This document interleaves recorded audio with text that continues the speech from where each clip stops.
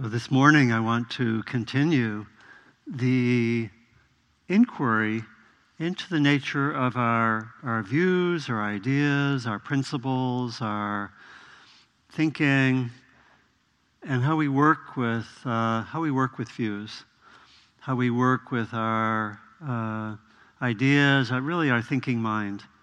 And today in particular, I want to point to how we might work with the more subtle dimensions of our views. So far, I've pointed to ways of understanding and working with our everyday, ordinary views. When we've sampled for views that people work with, that they might find they have some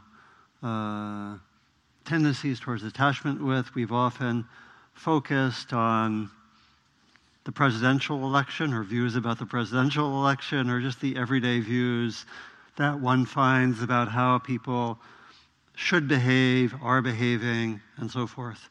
And I want to review that briefly, but particularly focus today on looking at more subtle dimensions of views. In other words, I'm really offering a range of practices about how to work with views, ideas, principles, and so forth, from the everyday to the more subtle.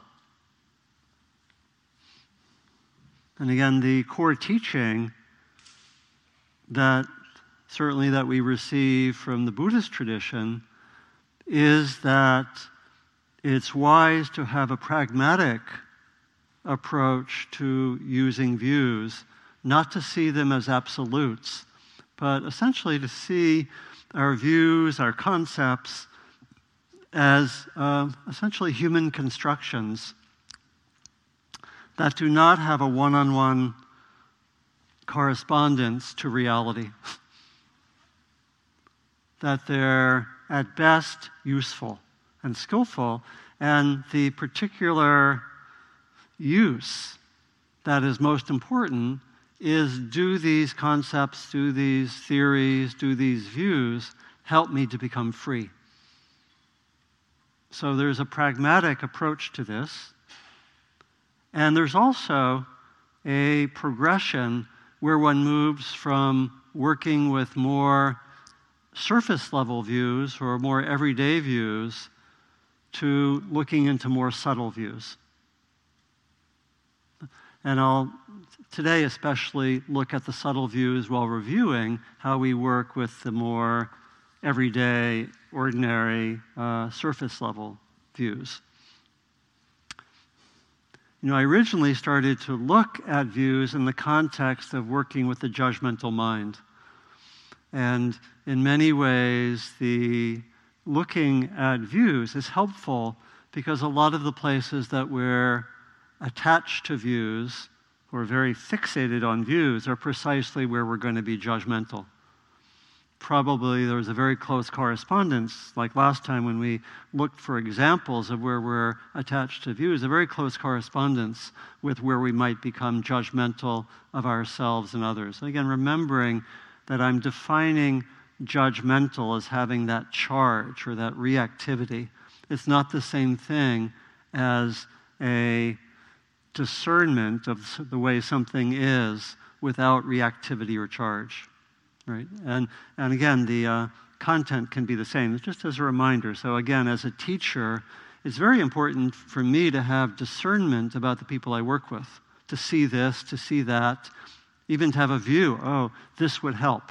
Oh, there's that tendency. How do we work with that, right? And if I have that discernment without reactivity, it will help me to become a skillful teacher, right? To see this, to propose this practice, this course of action. If I'm judgmental, first of all, the person will know it in like a split second, right? And if I'm judgmental, if I'm saying, this person has not made enough progress, what's wrong with this person? Yeah. Hopefully I rarely do that. Hopefully. But to the extent that I do, my teaching is going to be ineffective. And again, people will pick up on this immediately, and unless I have a lot of other redeeming qualities, they'll probably will not continue working with me if I'm judgmental. So just wanted to be clear again on that definition. I won't focus so much on the judgmental mind or judgments, but I wanted just to give that brief account for clarity's sake. And so we've looked particularly at the teachings of the Buddha, which give us certain guidance, and how that approach to views is so pragmatic. It's really, there's that guidance to not believe a certain view because it comes with tradition, not to follow a certain view and believe in it because this person said it, or because you logically figured it out. And the guidance was, see whether it works in practice and brings you benefit. See whether it is a view which leads to negative consequences. So that's the teaching from the Kalama Sutta, where the Buddha spoke to a group of very confused people who had all sorts of, in this case, spiritual views coming at them, and said, what should we believe? We get diametrically opposed views. And he said, basically, check it out in your own experience. And I think it's that pragmatic emphasis which has led to Buddhist tradition being so influential in the West. I think also in Asia as well, historically, because it's a very, for us, I think, many of us actually may have grown up with dogmatic religious views and said different things, possibly said, get me out of here. Anyone relate to that in your history? Okay, so some of you did. Of course, that doesn't mean there are not all sorts of good features, but for many of us, this pragmatic emphasis is so crucial. And it's also very, in a way, it's very, there's a humility to it, and it's really saying, try this out, don't accept what we're saying. I think that goes for us as teachers at Spirit Rock. We're saying, try this out. We do say, as I mentioned last time, give it a little time to try out. Don't just try it out in a day and say, oh, didn't work, and so forth. You want to take some time. So there's that pragmatic emphasis, and also a questioning of the tendency to be attached to views, to be attached to religious views, spiritual views, political views, views about really about anything. We can be attached about the right way to do this, the right way to do that. And we've been looking at that carefully. Now, interesting complexity that you might find as you hear teachings, that there also, the Buddha gives that teaching, but then also says, I also teach right view. So what's going on? And part of it is in the translation of right, which was a translation made by early Victorian translators. And it's not the greatest translation. The actual word is sama, which has more, being from an Indo-European language, has similarities to some English words like summary or summation. And so it has more to do with highly developed or realized or complete, rather than right or wrong, or in the sense of opposed. And that's one reason. If you look actually, when you go up to the retreat area, if you see that gate, and by the gate, and there's that wheel that one can spin that has the factors of the Eightfold Path, they're generally translated as right this, right that, but the word is sama for all of those.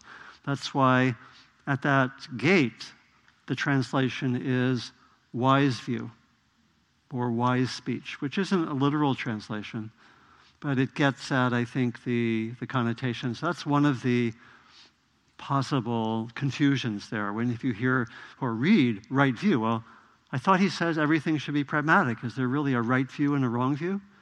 And so I think it's a way to understand when there is speaking about right view. Again, it's the view that helps to one to come towards freedom. And remember, there's that account where one should take the teachings like a raft that helps you get to the other shore. When you're on the other shore, don't carry the raft around on your shoulders. Right? So that's really the function of right view. These are helpful views, but you want to hold them not with clenched fists. That's the teaching there. And then also, I think I wanted to mention another subtlety of this is that we want to know, and this is true in our lives generally, that when we use the word attachment, it can be confusing in English. Any of you who are psychologists know that attachment in psychology is actually a good thing, right? It means that you're securely connected to your parents and your home environment when you're young, and it's actually so you have attachment therapy, which is designed to do good things. So the word attachment can be confusing. It's more connected with a sense of grasping in a compulsive way. But we can ask, well, how does attachment differ from commitment? Right? Because commitment, I think, is a valuable thing, and attachment is a little bit different. So we want to know that distinction. We want to know that with anything that we do, commitment can be very important, and attachment is a problem. So if you were to think, and just say in one sentence, what is the difference between commitment and attachment, or what's the characteristic of commitment that's not there with attachment?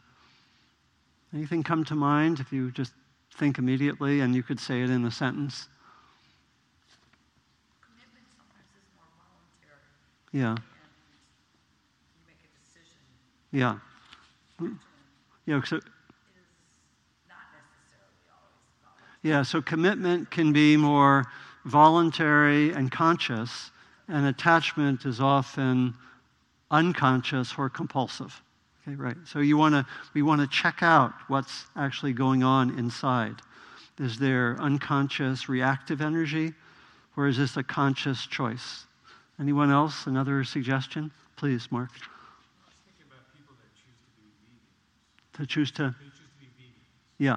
But they're wise enough to not impose their values on others. Right. So someone can be committed to being a vegan, and the question is that person self-righteous, imposing it on whatever, friends, children, sending endless emails? Could be sign of attachment, right? Right. So that exactly. We want to see, is there any tendency to act in ways that look like they're attached, such as imposing it on others, being dogmatic, and so forth. So one can still be very committed, but free of that attachment. So some other things that I thought of that bring that out also is that the motivation is different. The motivation can be different. With commitment, again, it can be more conscious, and it maybe comes out of a deeper place. And with attachment, again, it can be more unconscious, compulsive, and it tends to come out of a different place. Now, one of the things, I don't want to go too much, and this could be the topic of a whole talk because it's pretty interesting. Sometimes one can be attached, but then when you keep looking at the attachment, when you first get into meditation, you can get really attached to meditation. But we're not suggesting, I'm attached to meditation, therefore drop meditation, right? Sometimes you can be attached to something, but if you keep looking, the motivation changes. And you can actually move from attachment to a deeper commitment by looking at your attachment. I think in some contexts this is called fake it till you make it. Right, do you know that one? Right. Another way to distinguish attachment from commitment, I think, is that there's a different understanding. And with commitment, we may have a very pragmatic view, in a sense that views can be different for different people. Like, I can be a vegan and say, this is my choice. This isn't necessarily appropriate for everyone. And this is what I'm following. And I can hold the view a little more lightly and pragmatically. This isn't the final be-all and end-all of eating, and so forth. So those are some of what occurred to me. So that's an important consideration as we look into attachment. How is it different from commitment? So I gave a number of practices in the last few weeks, and hopefully we follow them. But just to review, one of the core practices is just noticing, this is more looking at the gross level views. What are the main views I have? What's my top 5 or 10 of views that I may be attached to? This is something we can look at. What does it feel like when I'm attached to a view? Can I explore that in my own experience? What does it feel like to attach to a view? Does it feel, when we really look at it, and that can be very important because we can see some of what we've just been looking at. How many of my main views do I have commitments to, but I hold them not in an attached way? A second practice that I've given is to particularly look at charge that one has around views of other people. And the invitation was to take noticing a charge about someone else's view as a starting point for inquiry rather than a starting point for war. And I talked about how that was a very important practice for me and still one that I do. It's a very, again, in context of the presidential campaign, work with that. Or when you're with someone with very different views, can you actually listen, notice your charge, and ask, is there possibly something I might learn from this person, even though I have very different views? So notice the tendency to go to a reaction and maybe polarization, and see if you can work with that. And this related to a third practice of a kind of deep listening. Again, each of these we probably could talk about for some time. But can you listen when someone has a different view? Can you listen? Can you listen for what's beneath the surface? Can you listen for someone with a very different political view? What's there? Is there something? Can you listen not just for the view, but maybe for what's there in the person's experience? What might be valid or true, and not simply polarize? These are not easy practices, right? Because we tend to go to attachment.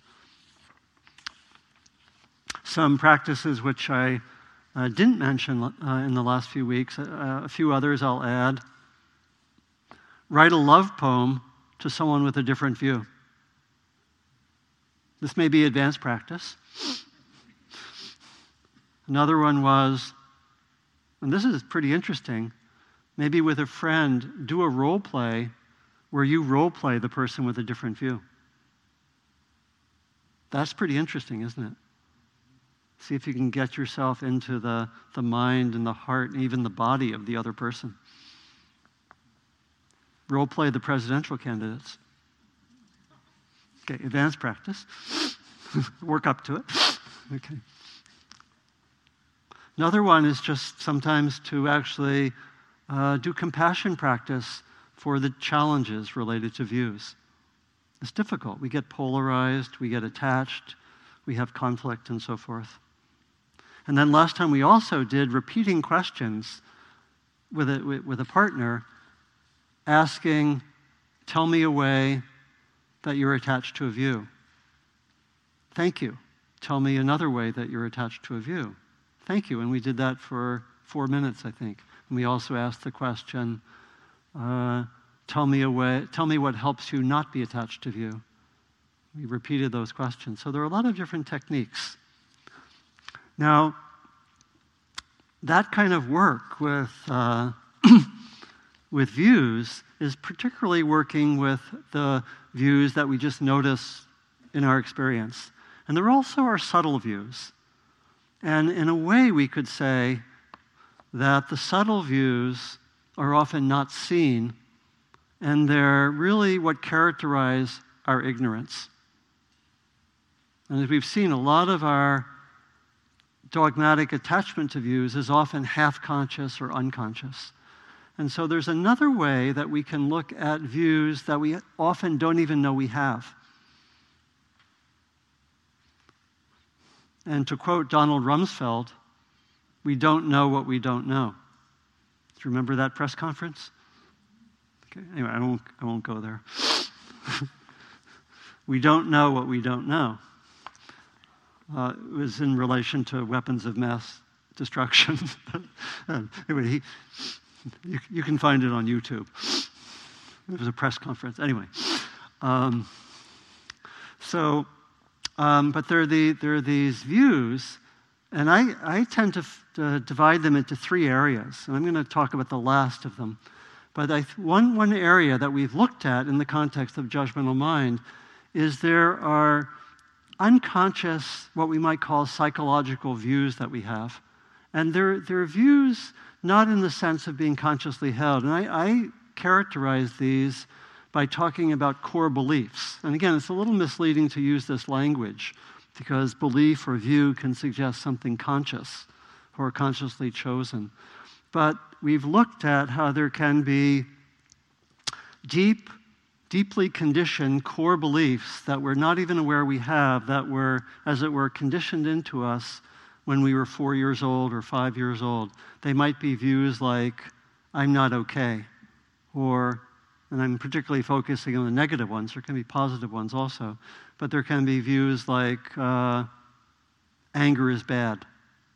I may get that message at age 4 and have it deeply in my consciousness and not even know I have that view until my partner says, do you have issue with anger? And I start looking at that and I realize, oh, something came maybe from my parents when I was 4 or 5. They didn't want me to be angry. I got that message loud and clear. And I developed this view and I hardly know I have it, right? And so there are any number of views like that. There can be views about oneself. There can be views about others. We may get a view that I can't really trust people. Again, I'm focusing on the negative ones. So there can be positive ones. Or a view like the world is dangerous. We may get that view. You know, I've had friends who had parents who were in the Holocaust. They got that message really clear, right? The world is dangerous. Right? We can get that view. There are also views connected with social conditioning that, again, can be very unconscious. And I've talked about some of those. The example that I've given a few times is what researchers now call implicit bias, right? That we have these tendencies to have in-groups and out-groups around what we call race, gender, sexual orientation, etc., age. And a lot of this is on a quite unconscious level. And so they've done research on implicit bias, and probably some of you know about this. I've talked about this from time to time, where people can have implicit bias, let's say, for example, about race, about racial categories, and they actually have bias which comes from the culture and deep conditioning. And this is actually true in actually for all racial groups. People take it in. It's not just one group or the other, but one can take in this implicit bias. And so what's interesting about the implicit bias is that it's largely unconscious, and it goes against even what someone professes as the view. That's pretty interesting, isn't it? Right? So I can say I believe in equality or whatever, but one can actually have implicit bias. And they found that implicit bias is a much better predictor of behavior than what you actually say you believe. Somewhat sobering, isn't it? You know, it means, yeah.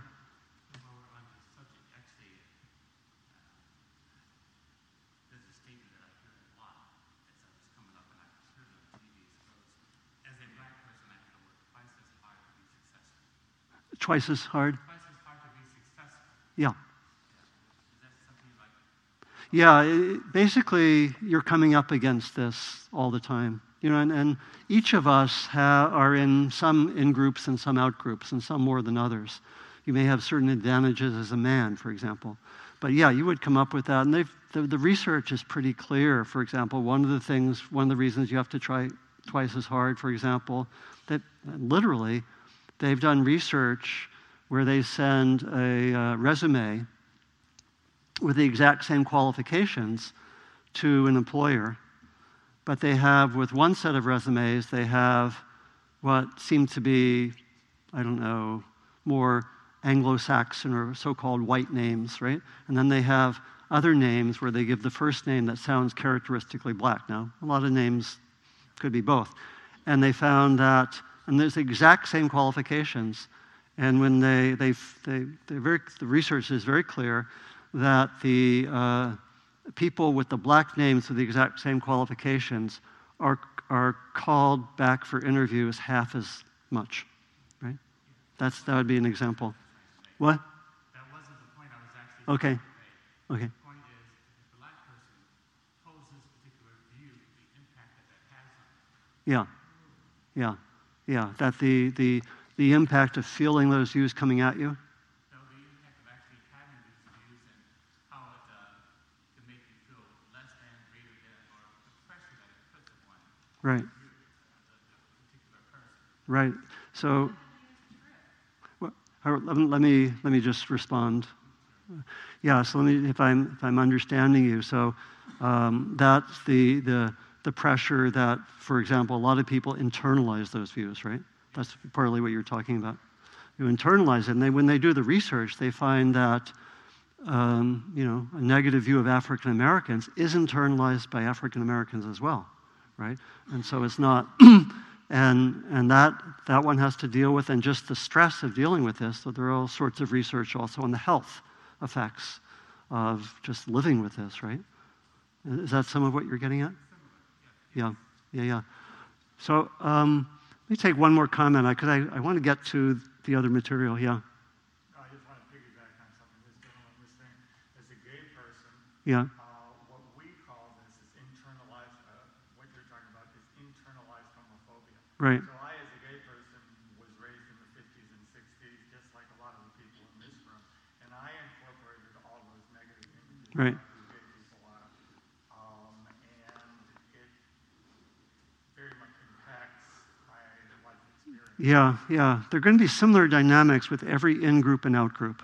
The internalization of oppression. I know this as having, being of Jewish background, and, when I got stuff as a kid coming at me, and, I learned that it wasn't good to mention, but I had this last name that sounds Jewish, right? So it couldn't really escape. So, but I could feel there was internalization going on. I know that.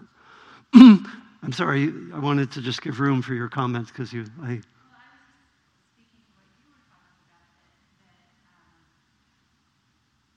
that I think there is evidence that the culture is asking you to prove yourself in a way than they expected of you.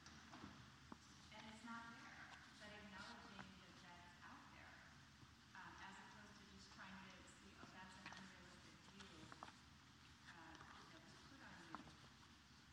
And so there's similar things about women. Women also feel like they have to work harder to achieve the same thing. And to some degree, acknowledging that is comforting. There's some acknowledgement that instead of pretending that we're all getting a level playing field, it's not a level. So some acknowledgement of it can be comforting, but not so in your case. Let me, because and also we'd be better if we used the mic, which we're not using. So let me just repeat briefly, and then if I can move on, is that okay? Yeah, there's basically saying is that theme of having to work extra hard, acknowledging it, and really just seeing how that works. And here, what I'm really pointing to, that this is a whole category, essentially, of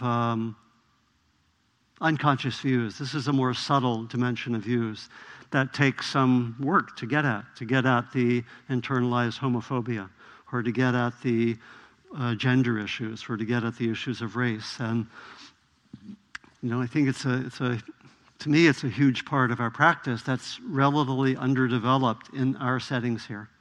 And people are working with that. So as if the psychological unconscious and the social unconscious weren't enough. Okay. We also have a third whole area where we could say that there's basic ignorance. And these are the views that are particularly pointed out in the Buddhist tradition. And these are more about our views about the world and our very use of concepts that we, in some ways, don't see clearly. And in the tradition, particularly pointed out, and this is actually related to the social conditioning and the psychological conditioning, particularly pointed out in the teachings of the Buddha, are three ways that we don't see clearly, which I've talked about from time to time. We tend to see the outer world as made up of permanent objects. We tend to see ourselves as permanent, even if though we know otherwise. So we don't see impermanence clearly. We also don't see what leads to suffering or what leads to well-being clearly. We tend to think that grasping and pushing away will make me happy, whereas in fact it leads to suffering. So there's an ignorance, in this case, about dukkha, about those dynamics. And the third level of ignorance, or third area of ignorance, is about the nature of the self, that we tend to think that we are independent, separate, and permanent. And there's a whole area of inquiry into this. Now, the Buddha tended to go into this deeper level, as well as pointing out the more everyday views that we have. And he basically said that as we move towards awakening, we also learn how to deconstruct these more subtle views. And so I would also say, as we move towards awakening, we also need to deconstruct the psychological views and the social views. So in a way, to awaken in our time involves more than it did at the Buddha's time. If I can be a little bit tongue-in-cheek, do you know what I'm saying? That I'm suggesting a model, which is more or less my presentation. You won't find this necessarily with other teachers, that to really come to awakening requires seeing through the psychological conditioning, the social conditioning, and then the more universal or existential conditioning that is talked about traditionally. And the Buddha often expressed this as following a middle way. And at first he talked about this more in terms of the middle way being kind of like not going to one side or the other. So you may know his story that he thought when he was a prince in the palace, he had a life of indulgence. He followed pleasure, and there was efforts to make him always have pleasure of every kind, all the senses, all kinds of experiences. And then you know that famous sequence where the Buddha somehow left the palace, he left the protected environment, and he came into contact with illness, with old age, with dying, and also he came in contact with someone who was intending to be liberated, right? And his worldview was blown open. It could be similar to some of maybe what we've experienced. So he went from a life of indulgence, and then he followed a very strict ascetic path, which was in many ways extreme. He stopped eating a lot. He tortured his body to get rid of desire and so forth. And he followed this extreme ascetic path. At one point, he said he could touch his ribs by pushing from the back of his body. And it was very extreme. And at one point, he came to an insight. Sitting by a river, he was offered milk by a milkmaid. And against the ascetic precepts of his order, he took the milk. And he, at that point, said, this is appropriate. This is the middle way. The middle way is neither to indulge kind of mindlessly in what's pleasant, nor is it to repress, nor is it to have extreme renunciation. He said, rather, there is a middle way that one can follow. And this was a pivotal moment. And some of my colleagues interpret this actually not just as finding the middle way between indulgence and extreme asceticism, but also in a kind of gender balancing. That the extreme asceticism was this very historically masculine, heroic. I will suppress my body. I will control things and so forth. And I'm open to this suggestion that this was sort of taking in the energy of the feminine and a balancing of the masculine and feminine. There are ways in which the Buddha, like Jesus, is androgynous, sort of has both genders there. It's interesting in light of the social conditioning we were just talking about.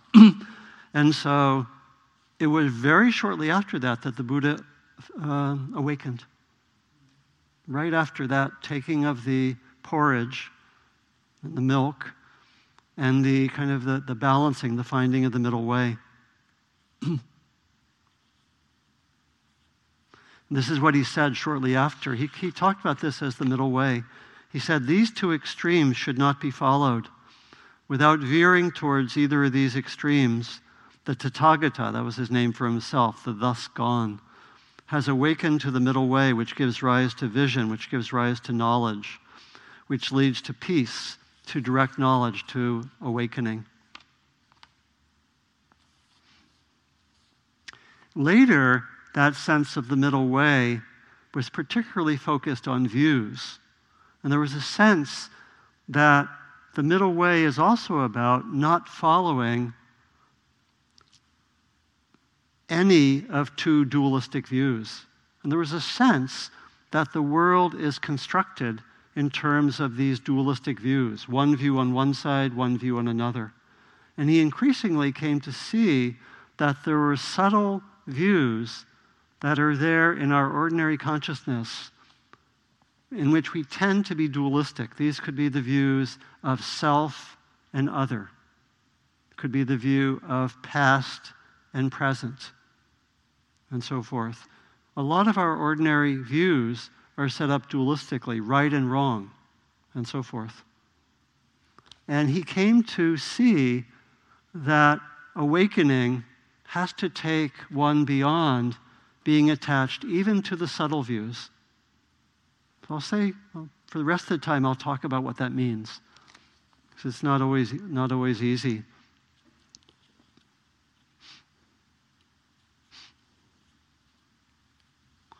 This is a statement of this notion of going beyond the subtle views. He said, everyday experience relies on the duality of it is this, or it is, and it is not.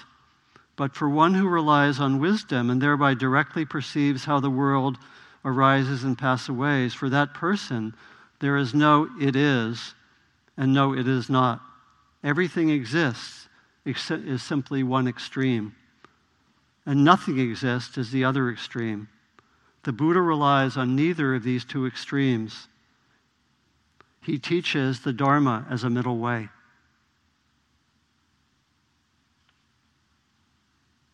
What this is pointing to is that, and then this would be developed by later traditions, is that in a way so much of our experience is constructed in terms of the dualism of right and wrong, this and that. He particularly focused on some of the main dualisms of his time, the religious views. And he said somehow one has to go beyond being caught up in dualistic concepts. So the earlier practices we've done help in this way, because we learn how to hold our views with less attachment. But this is also pointing to views which are just part of our ordinary functioning. A view like a self is a main one that's focused on. And so one of the expressions of this, and it's interesting because the Buddha taught anatta as a teaching, which means not self. He was really saying the usual view of the self as independent, permanent, and so forth is wrong. And he questioned that. But in a way, that wasn't the deeper level of his teaching, because he actually wanted to teach where he did teach and said that actually not self is one extreme, and self is one extreme, and both are off. In other words, we want to go beyond the sense of there being an independent self, but also that there's no independent self. And this is one of his teaching moments where that came out. He was approached by a wandering yogi named Vachagota, who said, "How is it now, Master Gautama? Is there a self?" With that, he was silent. "Then is there no self?" Again, he was silent.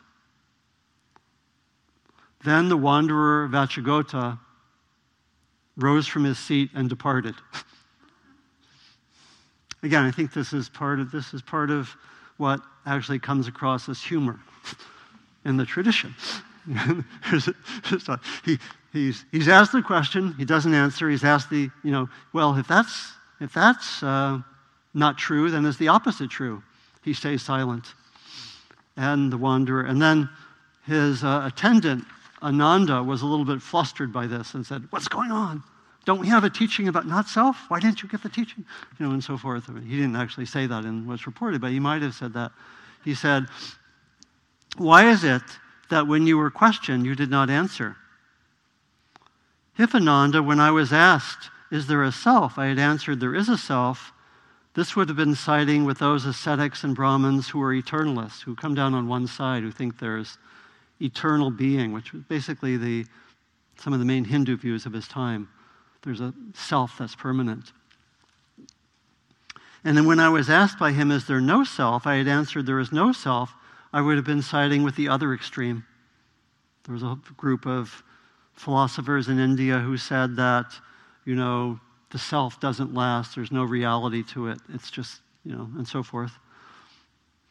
And if I was asked, "Is there a self?" I had answered, "There is a self," would this have been consistent with the knowledge that all phenomena do not have a permanent self? No, it would not. And if when I was asked with him, "Is there is no self?" I had answered, "There is no self," the wanderer Vachagota, already confused, would have fallen into even greater confusion, thinking, "It seems that the self I formerly had does not now exist." Does that clear it up? Now, actually, I have way more material than I'm going to have time for, so I'm going to be brief and maybe jump to some things. I was going to let me say a little bit more about what the Buddha was saying. He basically is saying that the deepest insight actually takes one beyond being guided by views whatsoever, and that there's a way of experiencing which is beyond all views, all concepts. One moves beyond the realm of concepts. And that it's possible to achieve that through practice, through insight, and then to live more like that. I think this is presumably how the Buddha was living. So he used concepts pragmatically, but in his own experience, there was a way he was beyond these dualistic concepts of self and so forth. And he described the extreme views, the two opposites, the two poles, as dead ends, and also thought that when people got attached to views and caught in extremes, let me see if I can find this quotation. Yeah. He said, "Anger, confusion, and dishonesty arise when things are set in pairs as opposites." It's a strong statement. Anger, confusion, and dishonesty arise when things are set in pairs as opposites. And he understood let me see where it's.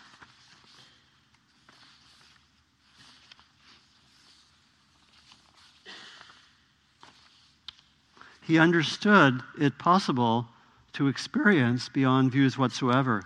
These are a few quotations from him. And just listen to these and see what the impact is on your experience. And he's really pointing to the way that awakening is beyond dualistic concepts. Where consciousness is signless, boundless, all luminous, that's where earth, water, fire, and air find no footing. They're both long and short, small and great, fair and foul. Their name and form are wholly destroyed. It's pointing to something beyond even these subtle concepts, beyond self and other, even beyond a sense of time. Another quotation. There is that sphere of being where there is neither this world nor another world, neither moon nor sun. This sphere of being I call neither a coming nor a going, nor a staying still, neither a dying nor a reappearance. It has no basis, no evolution, and no support. It is the end of dukkha. So he's guiding you to neither a coming nor a going nor a standing still. Do you get that sense of going outside of the ordinary concepts? This is how he expressed it in his time. And what emerged over a number of centuries and several millennia are a group of practices that help one to deconstruct concepts. Again, the practices we've been doing are really on the way to that. But there are also further practices. Some of them are sitting with formulations that on the surface don't make sense and watching your logical mind struggle with it. This is similar to what happens in Zen with koans. The teacher Ajahn Chah, who was one of the great teachers in our lineage here, teacher of Jack Kornfield and Ajahn Sumedho, some of you have met, he said it like this. He gave, shortly before he actually had a stroke, he gave this teaching to Ajahn Sumedho, an American-born monk. He said this, "Here is your teaching that I give you, Sumedho. The Buddha Dhamma is not to be found in moving forwards, nor in moving backwards, nor in standing still. This, Sumedho, is your place of non-abiding." What does the logical mind do with that? And so we're invited, in a way, to release the concepts and be present.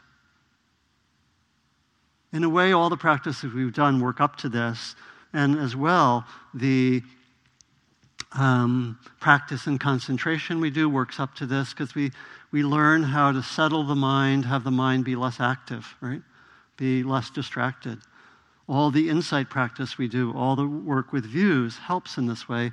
But what's being pointed to is going beyond more subtle views. And again, remembering that for each of us, sort of assess where you are and what is a good practice for you. It may be to work for the next period of time with the more gross views, right? But there are also these subtle views. Another passage from Ajahn Chah, which sort of brings this out. This is a little bit like Zen, which I'll talk about in a while. This was a teaching that he gave called "Still water flows, flowing water is still." So you see, there's a conscious work with paradox here, right? It's taking the mind into paradox, and this is actually one of the ways that the logical, ordinary mind gives up. The whole idea is that you give up and you just open to conceptless experience as the mind gets deconstructed. So this is Ajahn Chah. We can understand that still water doesn't flow. We can understand that flowing water isn't still. But when we practice, we experience both of these together.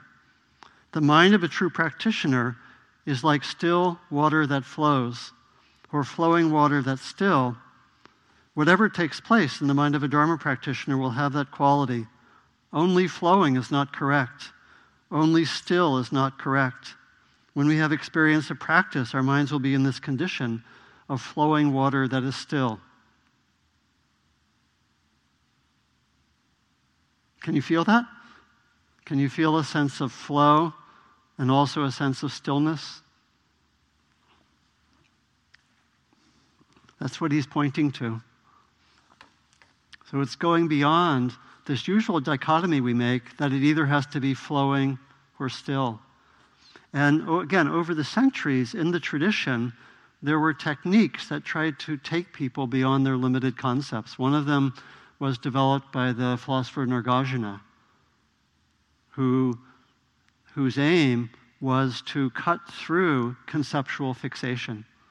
And he actually was very concerned by the Buddhist teachings of his time. Many of them, he thought, involved dogmatic attachment to Buddhist views. And he gave this whole set of ways that he showed in his work that if you dogmatically cling to one side of a dualism, it will lead you to contradiction. It will lead you to actually come into contradiction such that the original view makes no sense. And then he would do it with the opposite view and show the same thing. This has actually been done in Western philosophy as well. Anyone study Kant ever? Okay. But if you read Western philosophy, this was also done. Kant showed that metaphysical views depended on this duality, and then he showed how either side of the duality, if you push it, led to contradiction. In other words, for him, you couldn't really use concepts for metaphysical views like, is there a God or is there not a God, is there a soul, and so forth. There's some parallels. And so there was a kind of deconstruction of concepts with Nagarjuna. I was going to go into more detail about Nagarjuna because I've been studying him for like 40 years, and I wanted to share it more, but I think it's going to need another time maybe. But maybe just to give some more flavor of this, let me just read a passage from Nagarjuna. One of the places where you can really see that subtle view is around the concept of self, right? We have the concept of self. We think we're different from others, right? We think there's a radical dualism of self and other. And Nagarjuna, as well as Buddhist tradition, challenges that. Or we think that there's an independent self that's different from my history, you know? And again, this is valuable on an everyday level. On an everyday level, it makes sense to talk about, there being a continuous self that, goes back to the car that you drove and so forth. That's useful, to have a sense of continuity, to have a sense of referring to self. But what's being claimed is that when you actually look closely to it, it's a construction. It doesn't make sense ultimately, and that getting attached to the construction causes suffering. Again, this is at a subtle level of the teaching.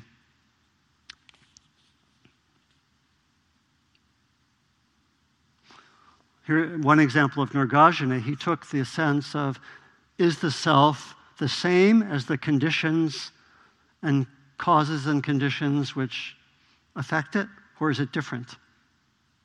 And the way he works is you have to have clear definitions, you have to have a dualistic structure, two choices, and then he says, well, if you believe that the self is separate from the conditions on which you depend, your life doesn't make sense. And if you think that you're the same as the causes and conditions, then where's the self? I'm giving a very short version of it, but basically if you follow this, you say, oh, I can't take the view that I'm different from causes and conditions, and I can't take the view that I'm the same. They lead to contradictions. And he concluded, you are not the same or different from conditions on which you depend. You are neither severed from nor forever fused with them. So it's a middle way. This is the deathless teaching of Buddhas who care for the world.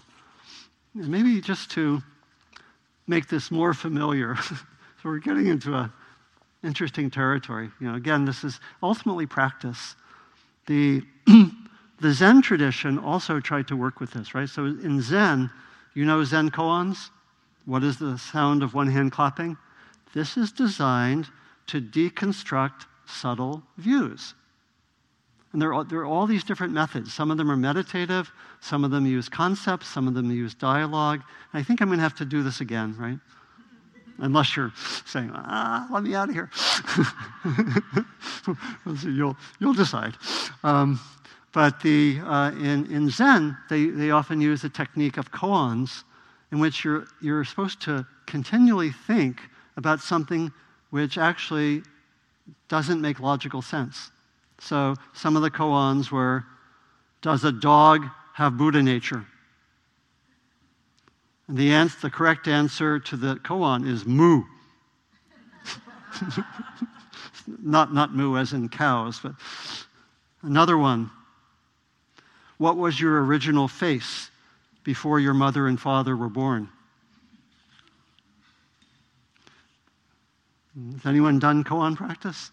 What you do is you actually sit there and your mind just goes through all the possible answers to the question until you realize there is no answer, in which case your conceptual mind relaxes and hopefully opens up to a different spacious way of being, which is being pointed to. This is this way of being beyond concepts. Another one, famous one, what is the sound of one hand clapping? Now, if we're clever, we're going to actually try to come up with conceptual answers, right? You come up, the sound of one hand clapping is... And if you go to the Zen teacher with that answer, the Zen teacher says, get out of here. Right? And so you have here's another one. This is from the Korean Zen teacher, Sun Sanim. He holds up an orange and says, is this an orange? If you say yes, I hit you 30 times. If you say no, I hit you 30 times. And you have to answer. Right? This is from the third Zen patriarch. Emptiness here, emptiness there, but the infinite universe stands always before our eyes, infinitely large and infinitely small. No difference, for definitions have vanished and no boundaries are seen. So too with being and non-being. Don't waste time in doubts and arguments that have nothing to do with this. One thing, all things. Move among and intermingle without distinction. To live in this realization is to be without anxiety about non-perfection. So another duality is perfection and non-perfection, right? To live in this faith is the road to non-duality, because the non-dual is one with the trusting mind. Words, the way is beyond language, for in it there is no yesterday, no tomorrow, no today. So you can sense this is pointing. This is subtle level. There's the gross level work that we do with concepts and views, which is very important, and we do on an everyday level. And as we go more deeply, it can open up to this more subtle level. Again, I've defined the subtle level as the looking into the unconscious psychological views, the unconscious social conditioning, or the half-conscious social conditioning, and then this further dimension of just having our lives be so structured by concepts. And the pointing is towards the possibility of seeing the concepts as constructions and learning how to let go even of their usage, to open up to a deeper way of being with the world. And there's a progression, and they're practices. I've sort of taken us quickly from the ordinary to the more subtle. But there's a whole gradual way that one can work up to that more subtle level. And I think I'm going to have one more time to do this. And of course, and then, let me see, I was going to close. Let's see. Two short quotations. One is from Sir Richard Francis Burton, who was the 19th century English translator of the Arabian Nights, not typically known as a great Dharma figure. But he said something that I really liked. He said this. Now you have to listen carefully. This is all the realm of paradox, right? So if you're interested in this more subtle view, you have to be comfortable with paradox.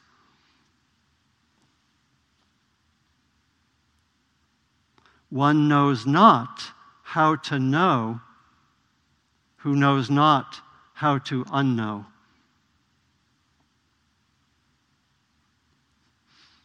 One knows not how to know who knows not how to unknow.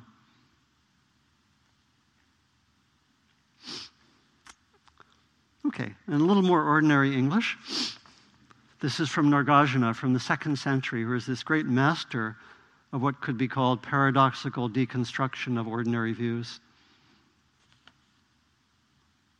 He ended his greatest work with this passage: for Gautama Buddha, in whose embrace Dharma was shown and opinions vanished.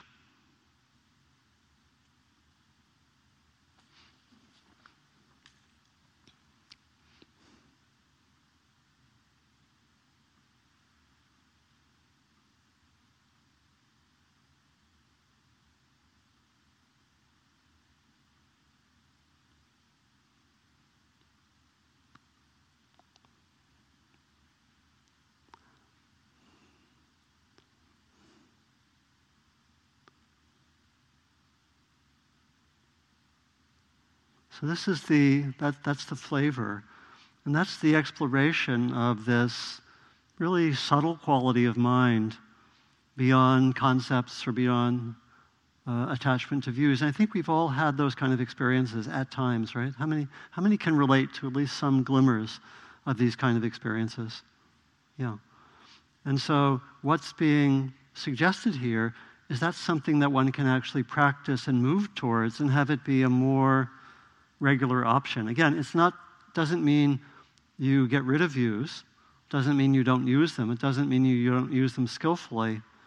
But in this ability to really go beyond concepts altogether in certain kinds of experiences, there's a way that it really makes a difference in terms of how one uses views.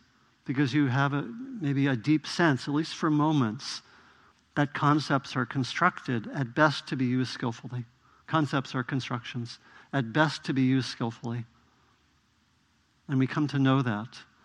And so look for those experiences, because they're there in common experiences.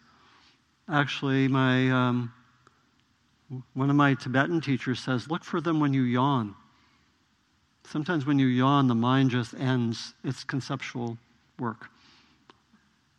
Or when you're totally exhausted, you come back from a long trip, you're totally exhausted, and the mind just isn't doing anything. Look for that. Look for that. As well as times when there's just a deep level of peace or quiet in your mind. So these are naturally occurring. What can be done with practice is that they can be more stabilized as an ordinary, regular capacity that we can go to. That we can go to. Again, out of that, one can have maybe a different perspective, for example, on the judgmental mind or an attachment to views. One knows from one's experience that actually the deep truth, and the other side of this, I didn't mention it, but the other side of this opening to beyond views and concepts is that the heart quality of it is love. That love also has that quality of being beyond views, doesn't it? And so this going beyond views from the more cognitive perspective has that meaning of an open awareness. From the heart level, it has the meaning of love and compassion. And even a kind of love which has no boundaries. Right? So and this is really pointing to qualities which we can call qualities of awakened awareness. It's really pointing towards where we're going. And again, I'm maintaining that we all experience this. What we can do with practice is have them be there more and more of the time. That's really what practice is. Actually, I don't think awakening is not a mystery. You know what it is to be awake, but they're just, they can be just flashes or moments or great experiences. The practice what we have beautifully in this tradition is we have systematic ways to go about the practice. And I think when we kind of join those practices with the practice related to the psychological and the social dimension, we have a beautiful sense of what it means to awaken in our time. That's what this is pointing to. And so I would say, so the next installment of this teaching doesn't occur for 4 weeks, at least here. So please carry on.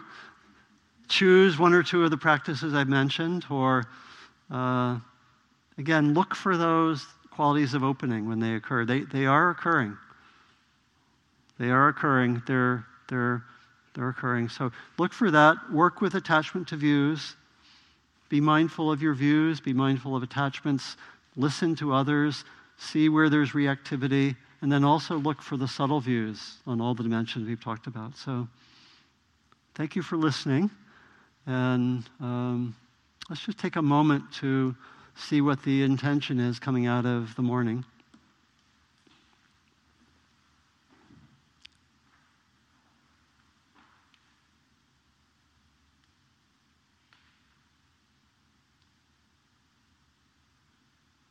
And then we offer, for the benefit of all beings, we offer the fruits of our morning.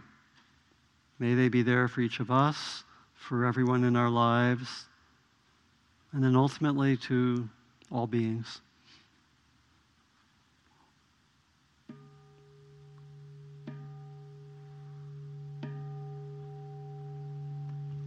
So thank you for bearing with me. I appreciate it, and to be continued. Thank you for listening. To learn how you can support the teachers and Dharma Seed, please visit dharmaseed.org/donate.